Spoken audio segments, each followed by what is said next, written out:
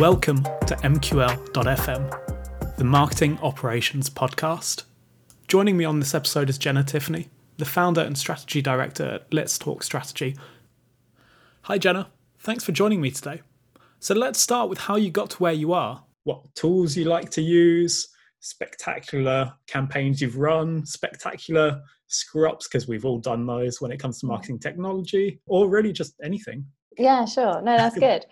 Yeah, so starting with how did I get to where I am today? I took kind of like quite a traditional route, what I would class as quite a traditional route. So studied marketing at university. I did actually do a joint course where I did marketing and dance because I actually wanted to become a professional dancer.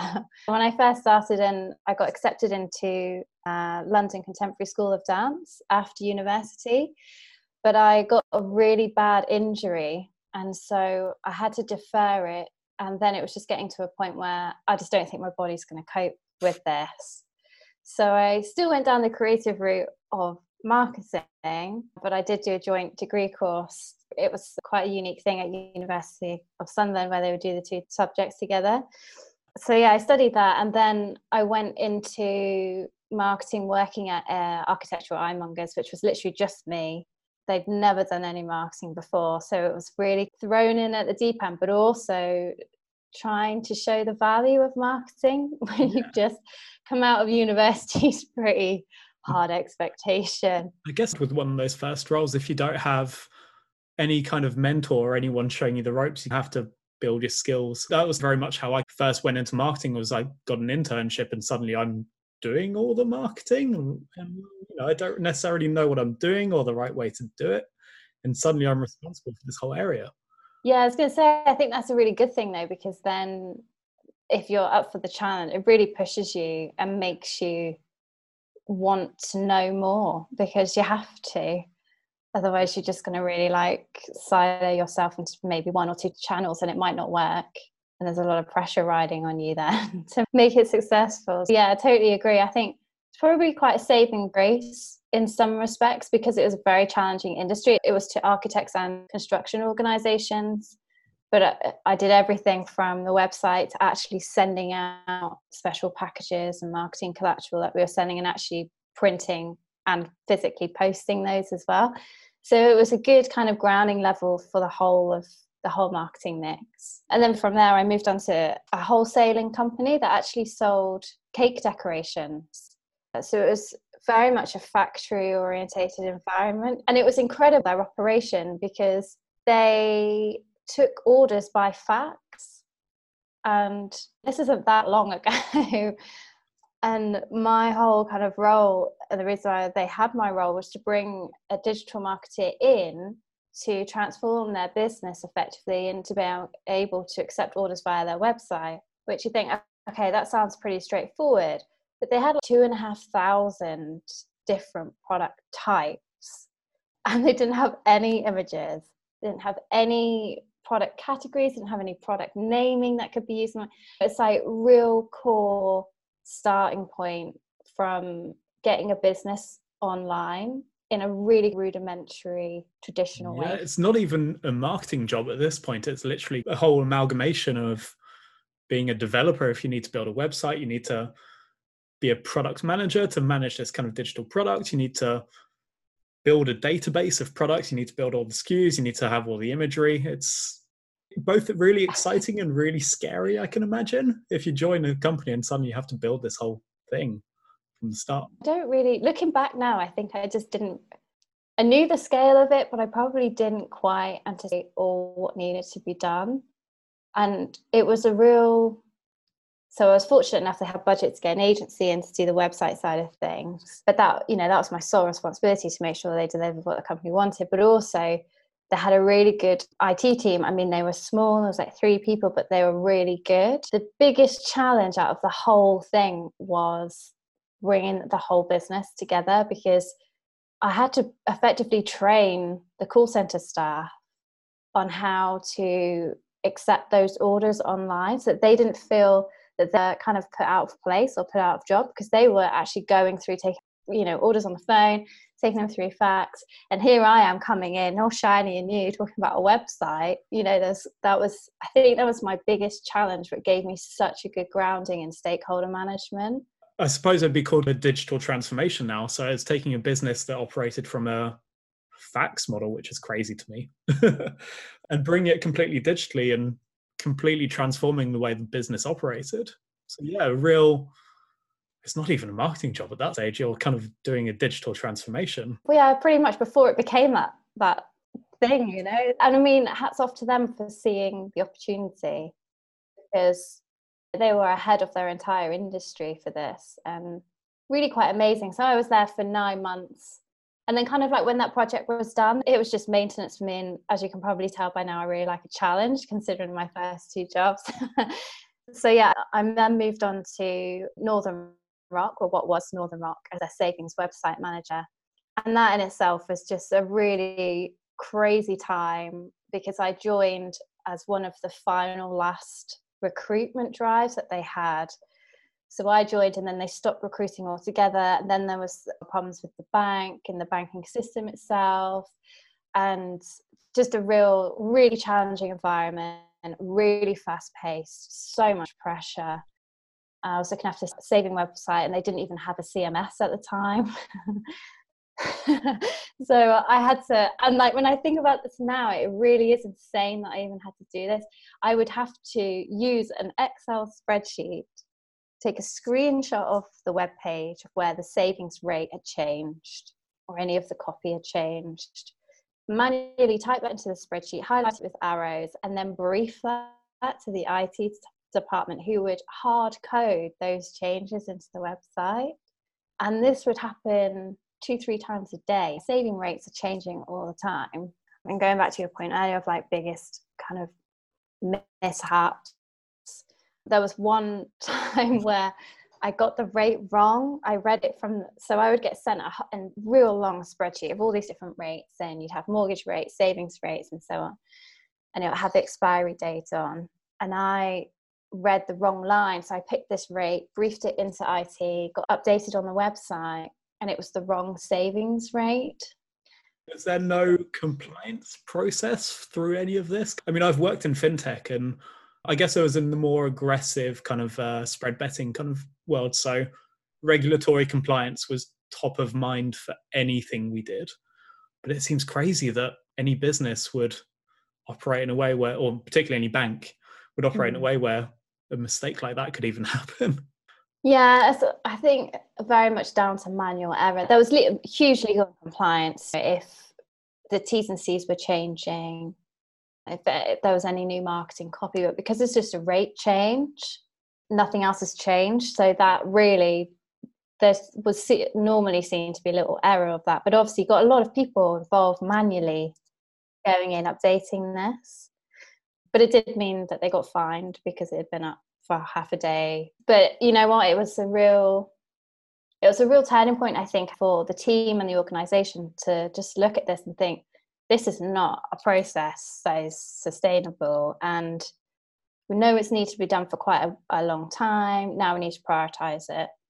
And so I was involved then, and they spent like $250,000 on doing their new savings websites. It was a really great project to look at how they could automate that whole system. It came out of it, but yeah, it was definitely not a great time for me as a recent graduate, kind of third job in. No, I guess this must have been like because when did they go under? Was it 2007 or 2008? Maybe actually 2008, 2009. Yeah, so around about that time, 2008 to 2009. And, it was just a very difficult time, actually, because it was hard to see people that you'd worked with being taken into a room, getting told they got made redundant.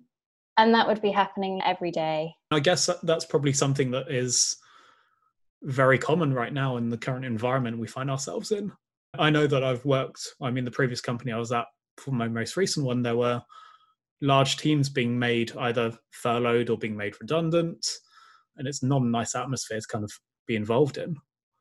No, it is really hard. I think that's the bit that most people, I don't think they forget about it. I think we don't want to think about it. It has such a knock-on, unmotivating atmosphere. And it's really difficult because you don't want to say the wrong thing either. You have to sympathize with the people who remain there as well. And obviously you sympathize with the people who are being let go because their situation's terrible. But the people who are somehow remaining and having to live with the fact that, you know, their job is secure, why them, you know, that kind of stuff is very difficult to kind of, I guess, sympathize with that kind of situation and the kind of stress and the strain that comes with being put in that situation as well. Yeah, and it's having to then just get up and leave is so difficult for anybody. And that's not to say I've seen some really amazing people lose their jobs and you just think, wow. And yeah, I think it really makes you stop and think and all round, it's just a really difficult situation. And it was quite a grounding situation to be in. And it really made me question, is this what I want to be doing for a long period of time? Because am I going to be that devastated if I lost my job here? Or I need to really do something. If I've got a short period of time, I need to make the most of it, because I don't know if it's going to exist for that long. You know, like my parents' mindset is, oh, you'd be in a job for 20, 30 years for the rest of your life from the age of 16 onwards. And I saw my dad get made redundant in a really awfully handled way. He'd been there for 25 years and just forgotten about. And I watched that when I was at university, and I thought, no, I want to make sure that what I'm doing I really enjoy, but also that I get the most out of it as much as the company gets most out of me being an employee. Do you think that's something that's probably generational, as in our generation I don't know about other people, but I've been made redundant a number of times, and I imagine it's something that people in our generation have to now accept as being part of what happens at work. So it's very weird to think, like your father's example, who had that job security for 25 years and it was terminated in a terrible way. For us, it's maybe we have 2-3 years security sometimes, and sometimes not even that. The resilience it builds in people now, in terms of we need to think for ourselves, we need to think about ourselves in terms of maybe we need to change jobs more often than people previously would, or otherwise. I don't really know. Yeah, I think you're right on that. I think it's generational. I also think in the digital industry, you probably see a lot more movement of people in jobs. Early on in my career, I was moving jobs every year and a half. You wanted to grow your skill set and you wanted a different challenge. You wanted to explore another industry. And so you did that. And yeah, of course, people frown upon, and they still do today, which I will never understand, when if someone's looking at a CV and why have you moved around so much? And actually, no, that's a different way to look at that is, okay, what was the reason for you wanting a new challenge? Because actually you could have outgrown the previous jobs, nowhere further to go, or it just wasn't challenging enough. It wasn't making you want to get up in the morning and like really get going with energy. I think it's a really healthy thing to be moving around, particularly early on in your career, every year and a half, if it is giving you a different angle, a different perspective, a different challenge. I think it's both generational and industry led entirely. I think digital changes so quickly, and marketing as well, that we need to be moving around quite regularly to keep on top of it. Digital changes really quickly, but I think one thing you probably know, because you do a lot of marketing strategy, is that actually fundamentally marketing hasn't really changed since marketing started, really. We're still preying upon the same psychological heuristics in terms of anchoring and all these things. And maybe the channel or the particular tactic we use might change, and if that changes very often. But fundamentally, what we do in marketing hasn't changed for a very long time. And it's very interesting to think about how our jobs are so focused on this technology, but actually what we do stays the same. The fundamental basics of marketing hasn't changed. The tactics and the channels that you mentioned, yeah, of course, that's something that's, you know, constantly evolving. It's really interesting that you mentioned that, because I'm actually writing a book about marketing strategy, and I'm at final manuscript stage. My God, thank God. Really exciting. And my whole passion for writing it was to try and give a practical, informed view of what marketing strategy actually is. Because I think there's such a misconception even now between strategy and tactics. and a lot of misspoken concepts about strategy and tactics that just creates such a blurred view. And I think organizations think they have a strategy, but actually all they've done is define the tactics. What would you define strategy as being? Strategy is the what, where, and why of what you're doing, and the tactics is the how. So unless you know why you're doing what you're doing, you shouldn't be able to determine how you're going to do that. So I see it all the time in email. I'm sure you do as well. We tend to focus, and I think this is kind of the problem with a lot of digital, we tend to focus so squarely within our own specification, within the technology that we know, that we lose sight of why we're doing something and we just focus on how we're doing it. Yeah. And you see that with email and other channels all the time. We're for email, we talk about, we need to send a newsletter, we need to send something. Why are we sending that? And often we lose track of why are we trying to re-engage these people? What value does an email open or an email click bring to the business? And we're so fixated on this short-term how we're doing things. So it's really interesting to hear what you're working on. I'm definitely going to be reading that book. Thanks. Yeah, the publishing date's gone back a little just because of COVID. So it will be released next May 2021. I'm fortunate to have really amazing publishers. So I'm very excited to get it out. It's been a long time in the making, a couple of years now. And for me, I've got new frameworks in there to really just try and simplify the process, because actually strategy typically is looked at as something takes a really long time to do, it's really complicated, and then when you've done it, it's just going to be this huge manual that's just going to go into a drawer and never be looked at again. And actually strategy doesn't need to be that complicated. Yes, it should be researched and informed, but it should be something that the whole business gets involved in, not just the marketing department. I think that's very much a missing piece in many companies today. I think, and this is coming from my own experience, and I ran some surveys on Twitter and within the Email Geeks Slack community. So I asked what percentage of people had actually studied marketing. In terms of people who work in email marketing, what percentage of them have a formal background in marketing? And it was quite interesting because about 70% had no formal qualifications.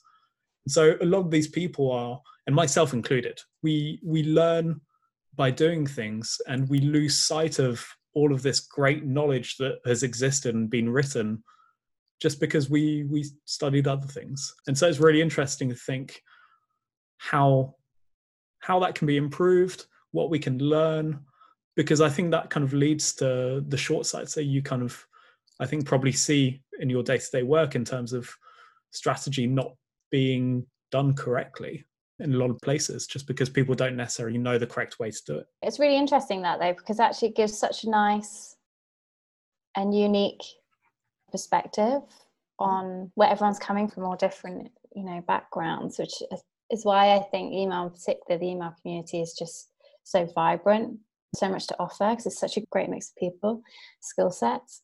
Yeah, I typically see a lot of clients either misinterpreting strategy, or what I tend to get the reaction of is, yeah, we know we need to have a plan, but we don't want to spend that much time on it. So can you do that really quickly? And then we want to get on to the tactical part.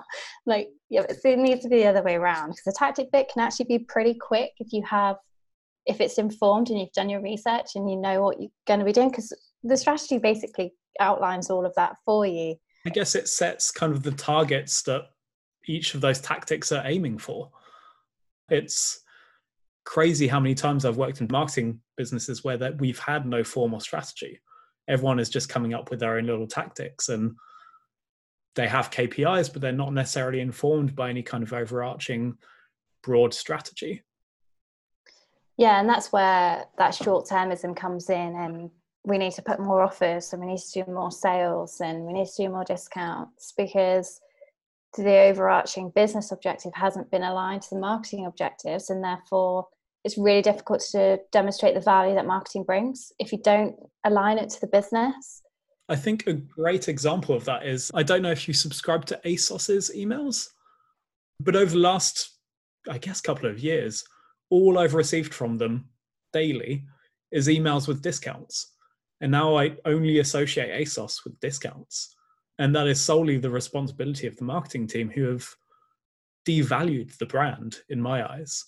I don't know whether that's their plan or their strategy, but that's certainly the outcome that has happened from years and years of being blasted with discount, discount, discount, sale, discount.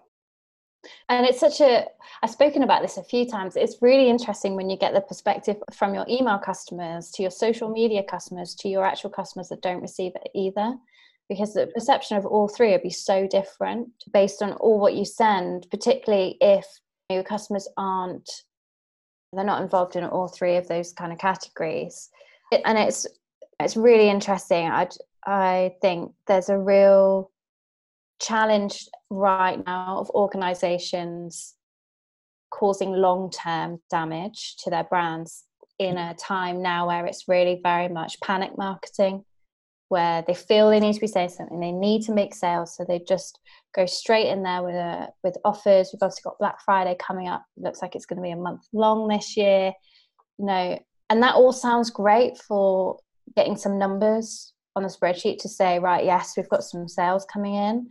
But when you then look at the long-term impact 6 months later, you start to realize how much damage that's caused, that short-term activity. And it's a great example there that you have of ASOS, because they had such a brilliant brand a couple of years ago, really brilliant, prestigious. You knew what you were getting from their positioning was really clear, and they've completely diluted that with short-term tactics. Why do you think that is? Why do you think brands are turning to this short-termism? A lack of understanding strategy, I think, is the biggest reason. I think not understanding it, not seeing the value that a strategy can bring. And that is really what I'm hoping my book will show marketers, that, do you know what? It doesn't have to be this arduous process. It will give you instant quick wins. You can have a quick win short-term plan that is part of a bigger long-term strategy piece. And that doesn't mean it has to be 5 years, because who knows what's happening in 6 months' time, let alone that at the moment. But there still needs to be that planning approach. If you're constantly in the ad hoc cycle of what we're doing today, what we're doing tomorrow, that's constant firefighting. That is really difficult to get out of. Is where's your marketing team at really quickly, unmotivates people, starts to lose a direction. The business starts to just wander along as people are changing decisions all the time in an ad hoc plan. And that is all because there's a lack of strategy, which can also be stemmed from a lack of vision, a lack of structure. There's a lot of different things within the business can have a big impact on the success of a strategy. Do you think some of this is also potentially tied to, we were talking previously around people just move around a lot more now in terms of their career. Do you think there could be, at least within the executive suite, could that be a kind of source of this lack of long-term thinking within a business? Potentially. I'm not too sure on that. I think the short-termism has really stemmed from the massive increase in development in tech and how quickly that has changed. And that gives a kind of instant need for a business to keep up, although some don't, and then sadly cease to exist because they just don't keep up with technology. But alongside that, there's customer expectations are changing all the time. So if businesses are with that short-termism trying to keep up, I can see how you get into that cycle of constant, flux, where you're constantly changing all the time. You haven't really got that clear definition of what you do or where you're going, what your ambition is. Also, I think it also depends on what industry. There are times when to be constantly changing needs to happen because you're looking to be sold within next year or so. Then you might need to do things that from outside looks a little bit crazy. But internally, there's a reason. But then again, you'd have your plan and there's your vision and your strategy there. I just think the generalness is just, I think it's just pure short-sightedness at times. I think actually it's not being able to assess the value and not being able to assess that damage that it has, not only to their business, but also to their customer base, because it's like going to Pizza Express. I doubt anybody sits there now and pays full price. And I've sat in there myself and started looking for a voucher thinking, I'm probably going to get 30% off this bill. Why not try and find one? But it's educated the customer then to a point where no one would ever pay full price for their pizza anymore. And then the damage is already done. Then they can't get out of that cycle unless they reduce their list price. Even then, I guess people would still, because they're so used to seeing a discount, would be chasing this discount. Yeah. And then it's a question of, okay, is that the type of customer that you really want? But to do that, you have to take a hit temporarily to get long-term gain. I think a lot of organizations aren't willing and can't actually, not in a position to test that out, to try that out. It really takes some perseverance and some strength to say, do you know what, we need to stop this now, because actually our customer isn't this type of customer who's always wanted discounts, but we want to go for the long term, not so price conscious customer. To do that switch is a gradual process, and what typically happens, my experience, they get about halfway through, and then the senior leadership team, the owners, decide, actually, no, do you know what, we just need to just go back to discounts. Let's just go back. It's, I guess, the panic sets in when they start seeing the revenue fall. Yeah, they start seeing revenue fall, but then you think, how much profit is eaten away at giving all those discounts? And that's the bit that I don't feel, and I've never really seen true analysis on that in organizations that are heavily discounting. It's coming off the bottom line all the time. So on the analysis piece, do you feel that marketing teams are well equipped to deal with data, or at least the quantity of data that they collect? I know from my own experience, I'm not a statistician. I can read a spreadsheet, but I suppose there's a lot of stats that are just outside my knowledge. I don't know how to do them. And I feel like working in some of the teams that I've worked with, that has been kind of a common thread across everyone. We all want to look at data, but we don't necessarily know what we're looking at, or why we're looking at it, or what we're looking to get out of that data. Do you think that's something that is common in other teams? Yes, really interesting, the data piece. I think typically, I feel like there's a general fear of data, of really trying to analyze data. It is a skill. It's a skill to be able to go in and analyze data. I've been fortunate enough to work with some really amazing data analysts. It's a two-person skill where the data analyst is really good number crunching, and they love it. That's what they love, to look at a spreadsheet full of numbers. Unbelievably so, because I love data, but that's getting a little bit too far. But then, yeah, but then you have the marketeer who, and typically it's strategists that would then come in and say, this is a question I have. What does this mean? And does this correlate with this? And okay, so if that number comes out there, does that mean that this happened? And being able to guide the data analyst into seeing what those insights actually mean. And that, I think, is the biggest gap. So we have amazing data analysts, we've got amazing strategists. Sometimes the two just don't work well together. I've seen that quite a bit. It's almost making the data analyst be commercially minded, which is really difficult because they're into the numbers. That's what I was going to say, is that you have data analysts who lose the context of the data that they're looking at. And without that context, they don't necessarily know what to be looking for and why something might be important. And that's definitely something I've experienced as well, is that I've worked with analysts who are amazing. Like, they are so talented, but without the insight of why a campaign was run, what we were trying to promote, why we're trying to promote it, they lose sight of what is potentially important. And that's not to say that they don't surface hugely valuable insights, because of course they do. But there is that gap between strategy and data that is very evident, I think, in a lot of businesses these days. And I think that gap will only start to, AI and machine learning has a part to play within this to help the data analyst analyze, more data than a human could do in a lifetime, in minutes in some cases. But it still needs that human to be able to pull out the right context that you just mentioned for the company, the customers, the product, and so on.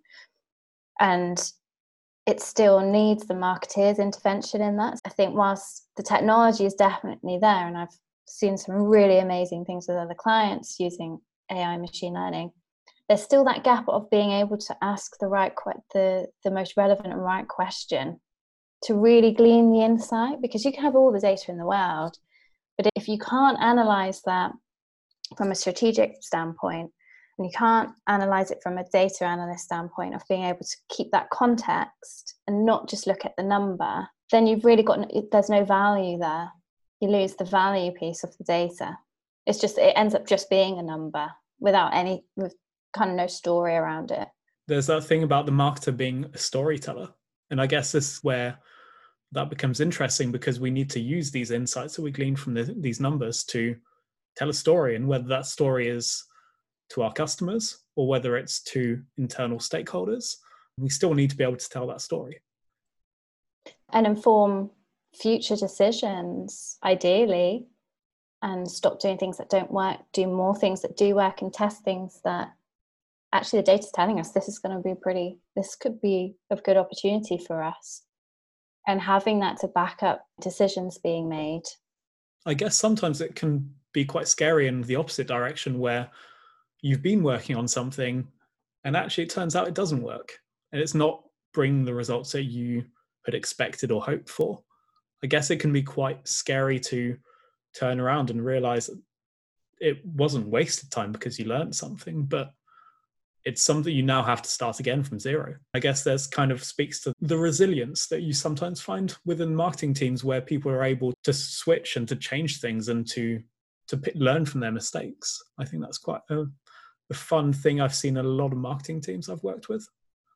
Yeah, definitely. I think that's the creative part of marketing. Some things are going to work really well, other things aren't, but it doesn't mean it's wasted budget, wasted time, because you've got a really good learning and understanding from that. And I think that's the bit when the short-termism that marketers lose out on. They lose out on those valuable learnings and insights that helps inform future activity. And for me, those are the bits that you really want to hone in on. Those are the hidden gems to uncover, because that's what's only going to make your marketing better for your particular target audience. So when you work with the client to help them with their marketing strategy, how does your process work? How do you come into these organizations and make these big kind of strategic changes for them? It really varies in terms of how that looks. So my agency, Let's Talk Strategy, has a team of 10, and it depends on whether it's a particular channel or its overall business marketing strategy, whether or not they have an existing one or they want something new. I've taken an example for a client that I recently worked with, where I actually worked on a consultancy basis. I don't tend to do that as much anymore because it doesn't give me enough time to run my agency. But during times of COVID, it was a really good opportunity to work for a technology startup. They had been operating for 4 years. They had done marketing, in their own words, didn't really know what they were doing. Scarily honest. Yeah, scarily honest, but good, refreshing to hear that.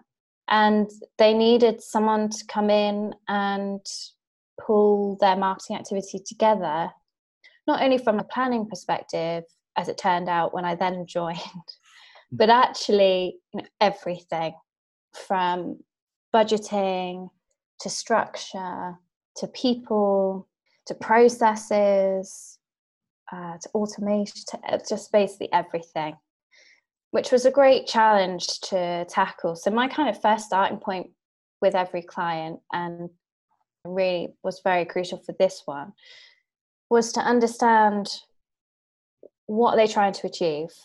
What is your goal and ambition? And typically I'd speak to the CEO and then the different leadership team. What I then start to identify, and it's just an informal chat, what I start to identify is that there's inconsistencies and where everyone thinks the business is going. So that's problem number one. And then I speak to the marketing teams. So I speak to the different members, general chat with them. What do you think is going really well? What do you really hate about doing in your job? And like having quite an honest conversation, because you want to be able to get those things out pretty quickly, because it starts to identify that actually there's a problem either in the process, in the marketing team, or in the company itself, or actually in how they've been conducting marketing. And I like to just get all of that out on the table pretty quickly, particularly when it's a full marketing piece like this, so that you can really hit the ground running, because clients want to see changes, they want to see improvements, they want to see results really quickly. And then once I've got all of that together, I then conduct my own kind of thoughts and like a SWOT really on the structure and the team and what I think about the marketing, and find out all about their processes, how they currently do things, which some things is just mind-boggling. You think, why are you doing it that way? And then really trying to identify what are those key challenges. And for them, their key ones were they didn't have a clear vision, they didn't have a clear product, their structure and team didn't fit the business for where they wanted to actually go, for what we then established was their vision, which that's a big rub in a marketing team. And unfair in some instances where actually the roles completely changed, the expectations changed.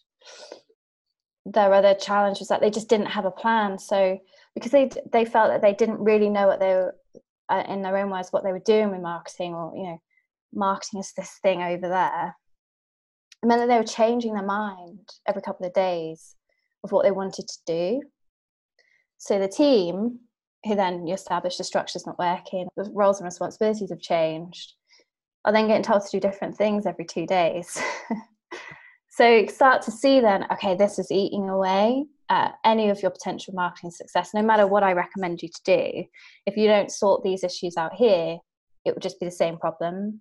So that was my starting point with them, and then making sure that there's processes in place, just not anything that's arduous, but so that if you're doing something that's quite repetitive or needs to be done every week or every month, that it's a clearly defined, efficient as can possibly be process. And if it can be automated, then that's what it needs to be automated.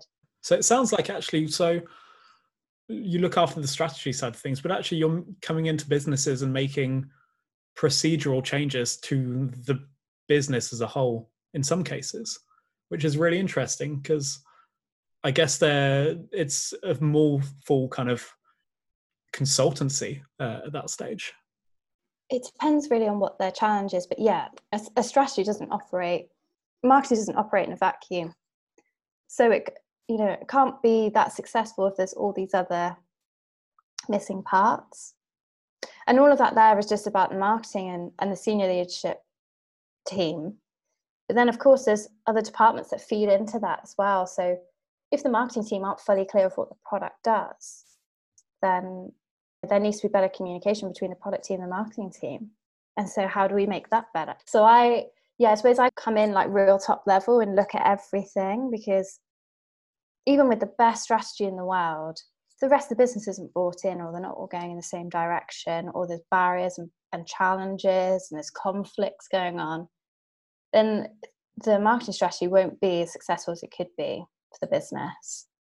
So I come in from that angle. And sometimes it is purely, we need to improve our email marketing, we'd like a content strategy, and that's different. That's really channel orientated, but I'd still want to know what the vision is of the business, what's the ambition, so that we're aligned with that and setting objectives.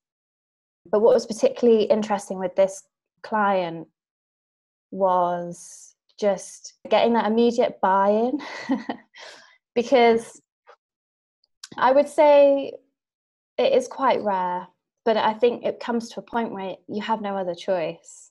Yeah, absolutely. And I guess if they've gone to the effort to hire you, they must realize that they need to change something. Yeah, I think probably the biggest hurdle for me to overcome with that challenge was just the scale and how much time these things take to embed. It's not just a case of just bringing in a new team or creating a new structure or bringing some new processes, those things have to be embedded to become BAU.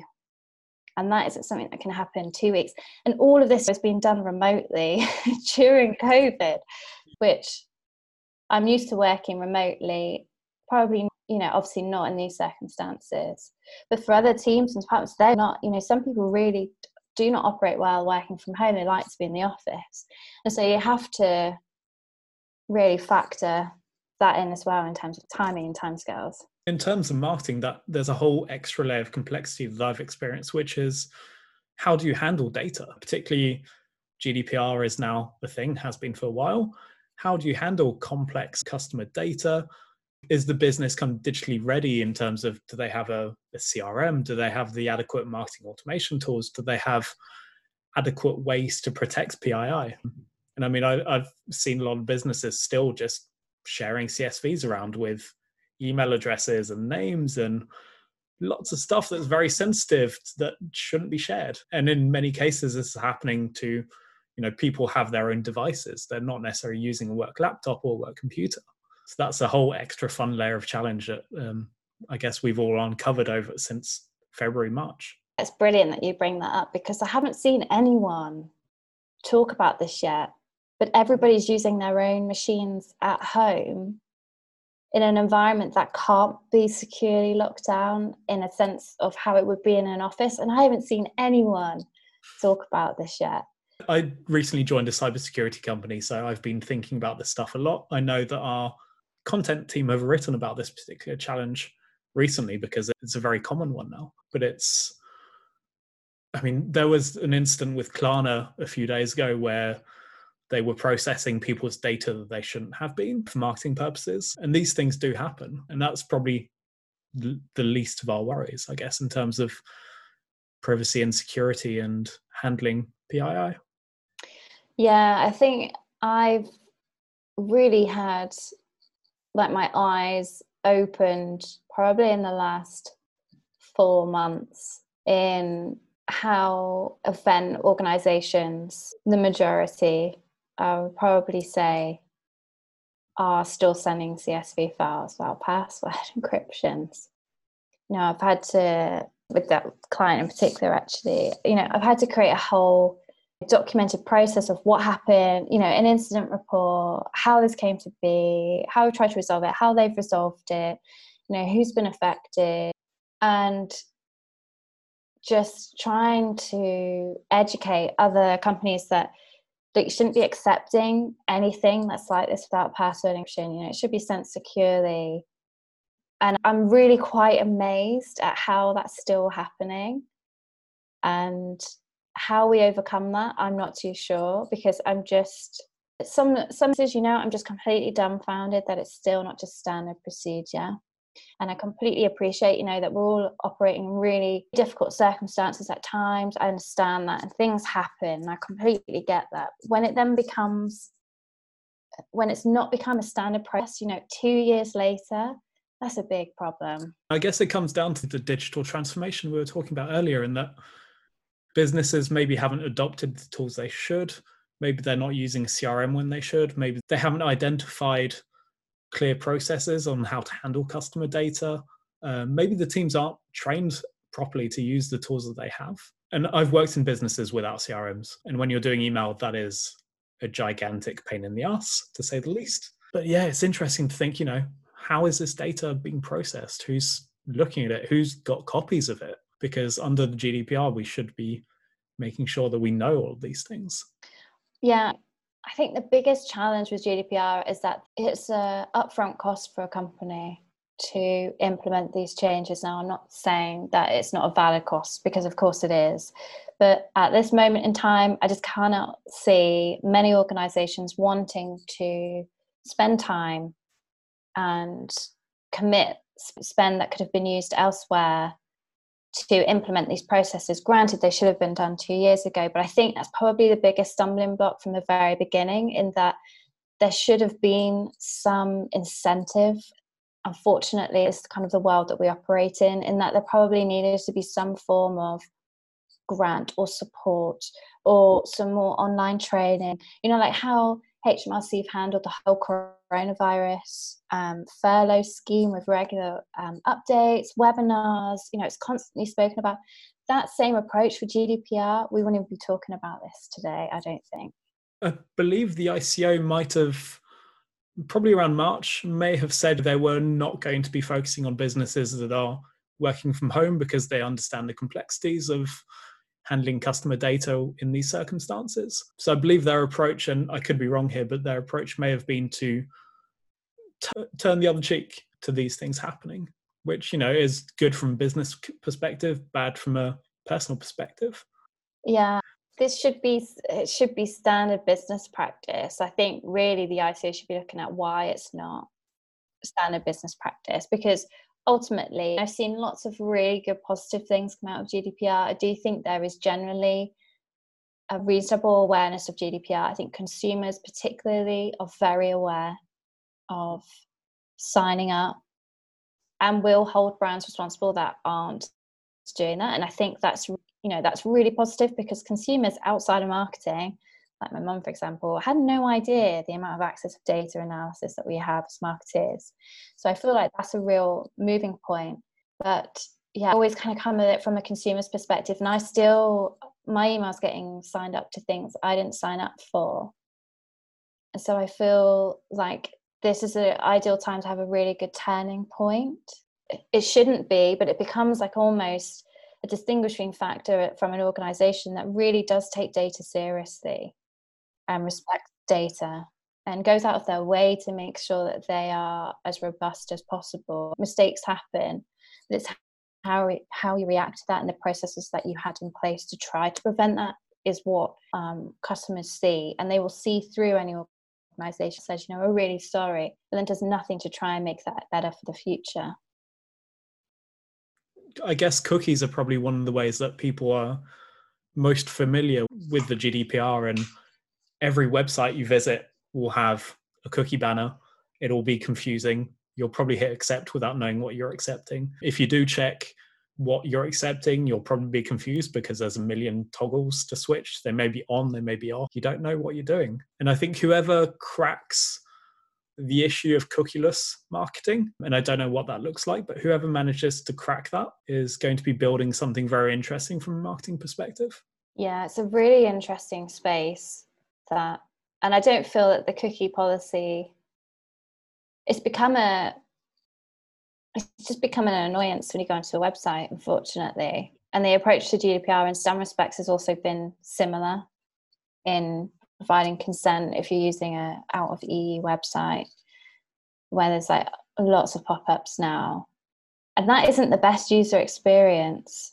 But then is this because there's just such a knowledge gap between the politicians and the lawmakers and the actual people that are working in these industries, in marketing, in technology? You only have to see like the interviews of Congress with Amazon and Facebook and Google to see the knowledge gap is just huge.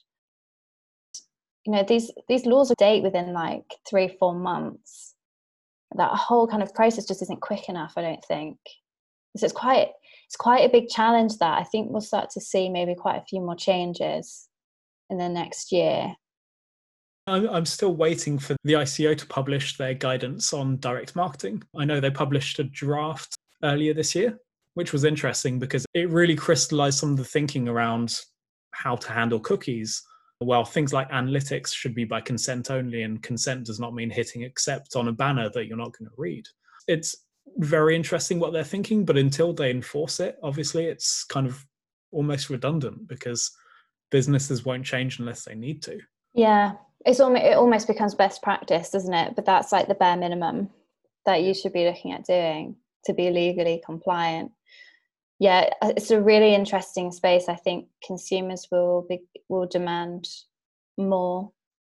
I think we can already start to see that. Have you seen more demand from a strategic point of view of businesses asking how to comply with these things?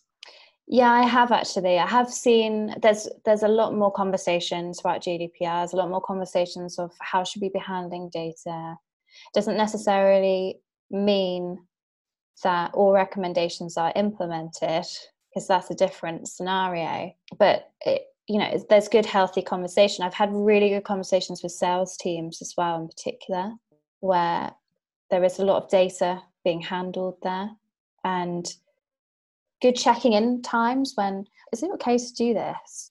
And what about if I do this?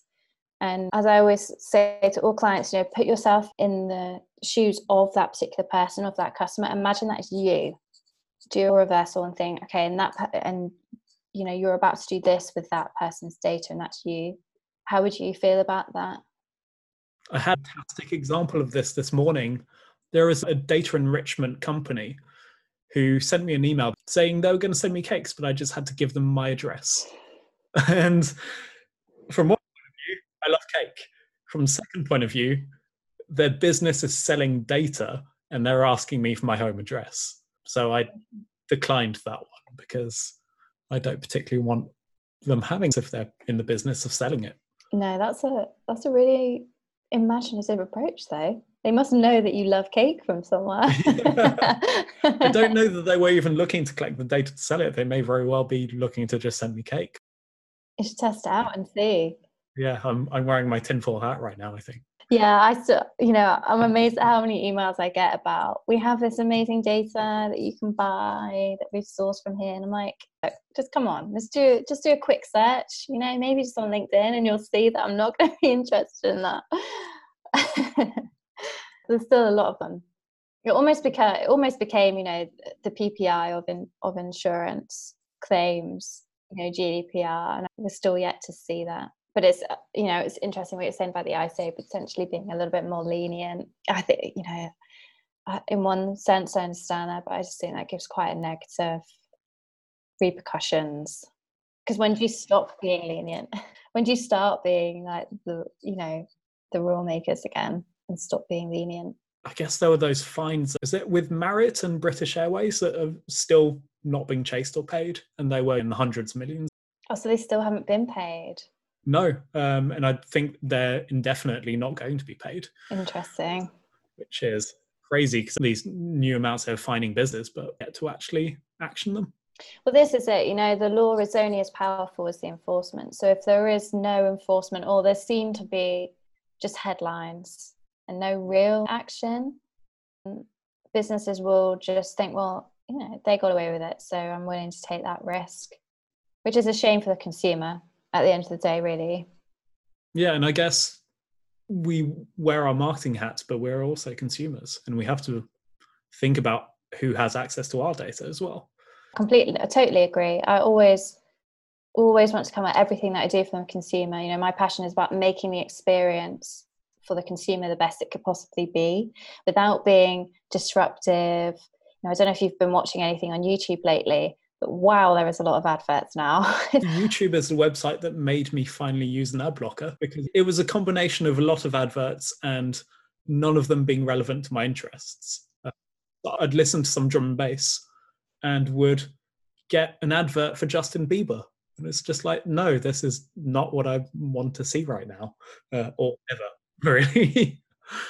Yeah, we've been just watching old sitcoms and things like that, and there was just adverts coming in within, it's like they're all timed, so it must be within 15 minutes. An advert will come in about playing this game, and it's like, play now. It's like, now, because I'm halfway through watching something and I'm not a gamer, so no, that's not for me. I completely agree. It's just so, and I wonder if when you log in and you have an account, if it's a different experience. Yeah, the ads are absolutely insane right now on YouTube. I've seen a lot of people comment about it. That's very disruptive, though. It could be a much more enhanced experience before and at the end, all right in the middle, about something that is related to what you're watching to. Then, of course, brilliant. That's an amazing thing to do. Or even, I guess, helping larger channels do in-video content. So it's not even an ad, it's just part of the video you're watching. Yeah, exactly. Get more creative with it. There's a new lawsuit that came out, I guess, last month against Salesforce and Oracle, I believe, for their ad platforms, in that they're collecting data from tens of thousands of websites about consumers, building these profiles for ad targeting without the knowledge or consent of the people who are having their data collected. Is that not what Facebook does every day? Oh, yeah, of course. But I guess it's easier to target other businesses than Facebook right now.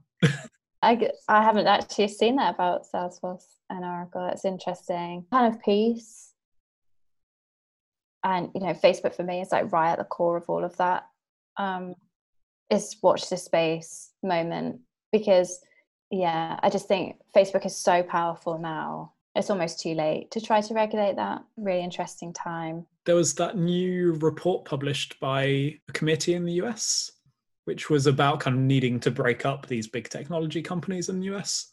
So it's certainly things are, I want to say happening, they're not happening. Whether that actually materializes and turns into something, we'll see.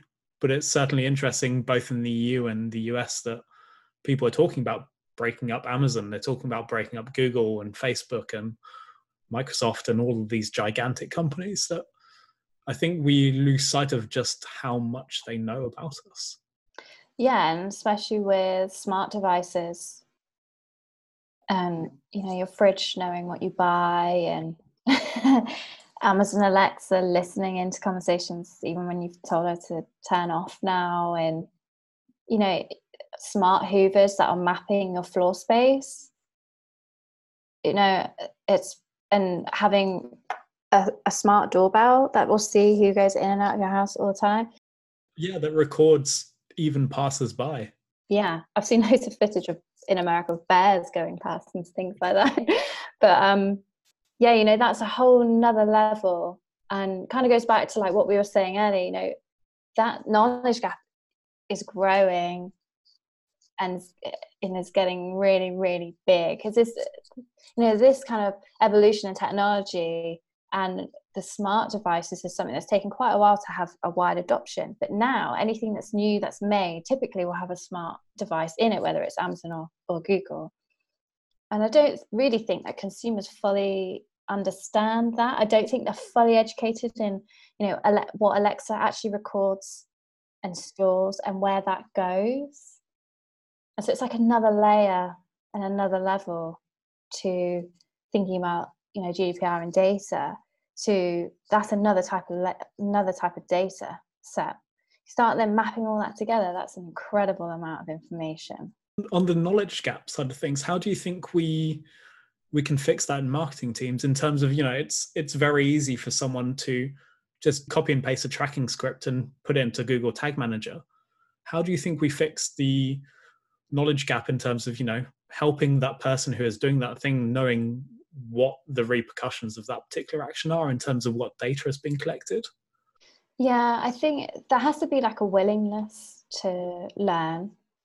And unfortunately, I think for a number of marketers, it's self-study. You know, it's in your own time. It's not necessarily something that the company has supported either financially or by time. There's some really good short online courses, like the IDM have a really great GDPR certificate, and it's all completely online. It gives you such a good grounding of all the things you should be thinking about when you're handling data to comply with GDPR. And it is really good. I think that is such a brilliant starting point. Just have that awareness. Just question, okay, what I'm doing now, would that actually comply with this? And to start that conversation. And then it's a case of really trying to keep up to date with that. But I don't really know what the winning formula is. I think it's a really difficult space to keep up to date with. Constantly changing. You know, there's things there that you said about that I didn't know about. I'm fortunate to be a member of the DMA Email Council, where regularly these things are brought up and highlighted, and there is a legal hub that tries to showcase on a regular basis and give advice and some pointers really in the right direction, making sure that you're legally compliant. Because there's also PECA as well. There isn't just GDPR, and not many people talk about PECA because it doesn't have that same level of awareness as the GDPR. And I guess this is where the direct marketing guidance that the ICO will be hopefully publishing soon kind of comes in, because it mixes PECA with GDPR and informs, you know, what is a soft opt-in? How does that work under GDPR? It's not consent. At least what their guidance was saying, their draft guidance was saying, is you're not collecting consent if you're operating under something like a soft opt-in. It's legitimate interest. What does that mean? And it's very interesting to think about how those two regulations interact. Yeah, and I think that would be incredibly useful for marketers to have some form of guidance and handbook almost to go back to and refer back to as and when, that moment arises, because you might learn about that today. It's actually relevant right here and now. And I think that's probably the bit there isn't that like go-to guide right now, and that has to come from the regulators really. And that really is probably one of the biggest missing pieces. It's a lack of guidance, and I don't want to say a lack of interest from a marketer's perspective, but a lot of them see it as an obstacle to them being able to deliver what they're being told they need to deliver on a daily basis. Because, one of my, and I want to call it my personal crusade because it sort of is email tracking. And email tracking operates in a view without consent, without legitimate interest. It is done without, in most cases, telling anyone that it's happening. How does that fit within the framework of what we're doing? And in some cases, I've spoken to many email marketers, they don't want to know about it. They don't want to think about it. It's the sky is falling on their head if they suddenly lose this tracking, which in many cases is understandable because it's the only way they can prove that they are doing the work that they need to be doing. Yes, it's an interesting topic that I've had lots of mixed reactions. And actually wrote a piece for Only Influencers about Hey.com that has tried to, it's kind of just removed the taboo, I think, really, and kind of opened the bonnet and started to change things around. Not to say that they're necessarily going to be successful in that, but it was a very bold approach and very clearly about tracking and pixel tracking in particular, which is what I was very interested in. Yeah, I've spoken, to a lot of email marketers. Elliot Ross in particular has a really good kind of perspective in thinking about actually, surely, the ISPs can do something more sophisticated here. Surely they could also be helping to drive this forward, which I completely agree with. The thing right now with ISPs is that I can very much want to not track someone, but actually within the tools that I use, that's not an option. Even if I don't want to track them and the customer or the recipient doesn't want to be tracked, the only way to not track them is to not send them an email. So that is a big technological challenge. Yeah. So there's, the ISPs, the ESPs and all of those help, enable you to be able to do that. There's such a, but that doesn't mean that it shouldn't be something we should be talking about. And I feel it's a conversation that, yes, is a difficult one to have completely.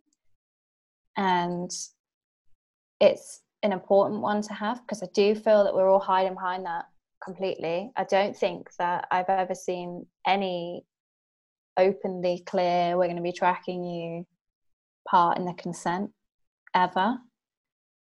And I don't think consumers really realize that that's what's happening. You tend to see that reaction when there's too much personalization to the point where it feels creepy. And that is why, because they don't realize that they're being tracked. That, that's the cause of that.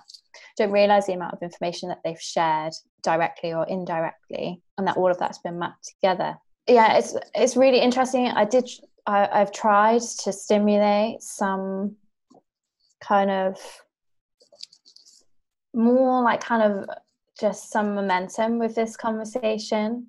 And this was all pre-COVID, and then obviously COVID happened, so it's been difficult. But there is a group of people in the email industry that have similar perceptions to you. There's other people that think, well, do you know what? We just couldn't lose that. And that's what we need. We need all those different opinions to come together so that we can have some form of recommendation of how we could combat this. Because I think as an industry, we should be helping to drive that forward rather than just waiting for so many complaints that either it gets removed altogether and there's just nothing, or it just continues as it is and we all just kind of hide behind it and don't want to talk about it. And I think that isn't really the email community that we are. No, and I think the risk is that if we don't do anything about it, someone will do something about it for us and it won't be what we want to see. Exactly. I agree. So yeah, that's, you and I helped pick that up. I think there is a group of people that are very interested across UK, Europe and the States as well, which I think is really important because it is global, and we need to get technology providers also bought into this. But just starting to have that conversation, as difficult as it might be, as challenging as it might be, probably all hate each other afterwards. At least we've had, that open conversation, because that's how things change. That's how things improve. Like, we can do better, I think. And I think there is a real passion to be really quite open about it. But if we're limited in that we can't turn it off anyway, then already that's a massive barrier to being open with that tracking. I think probably on that very positive note, we may be having to call it a day. Thank you so much for taking the time. I really, really appreciate it.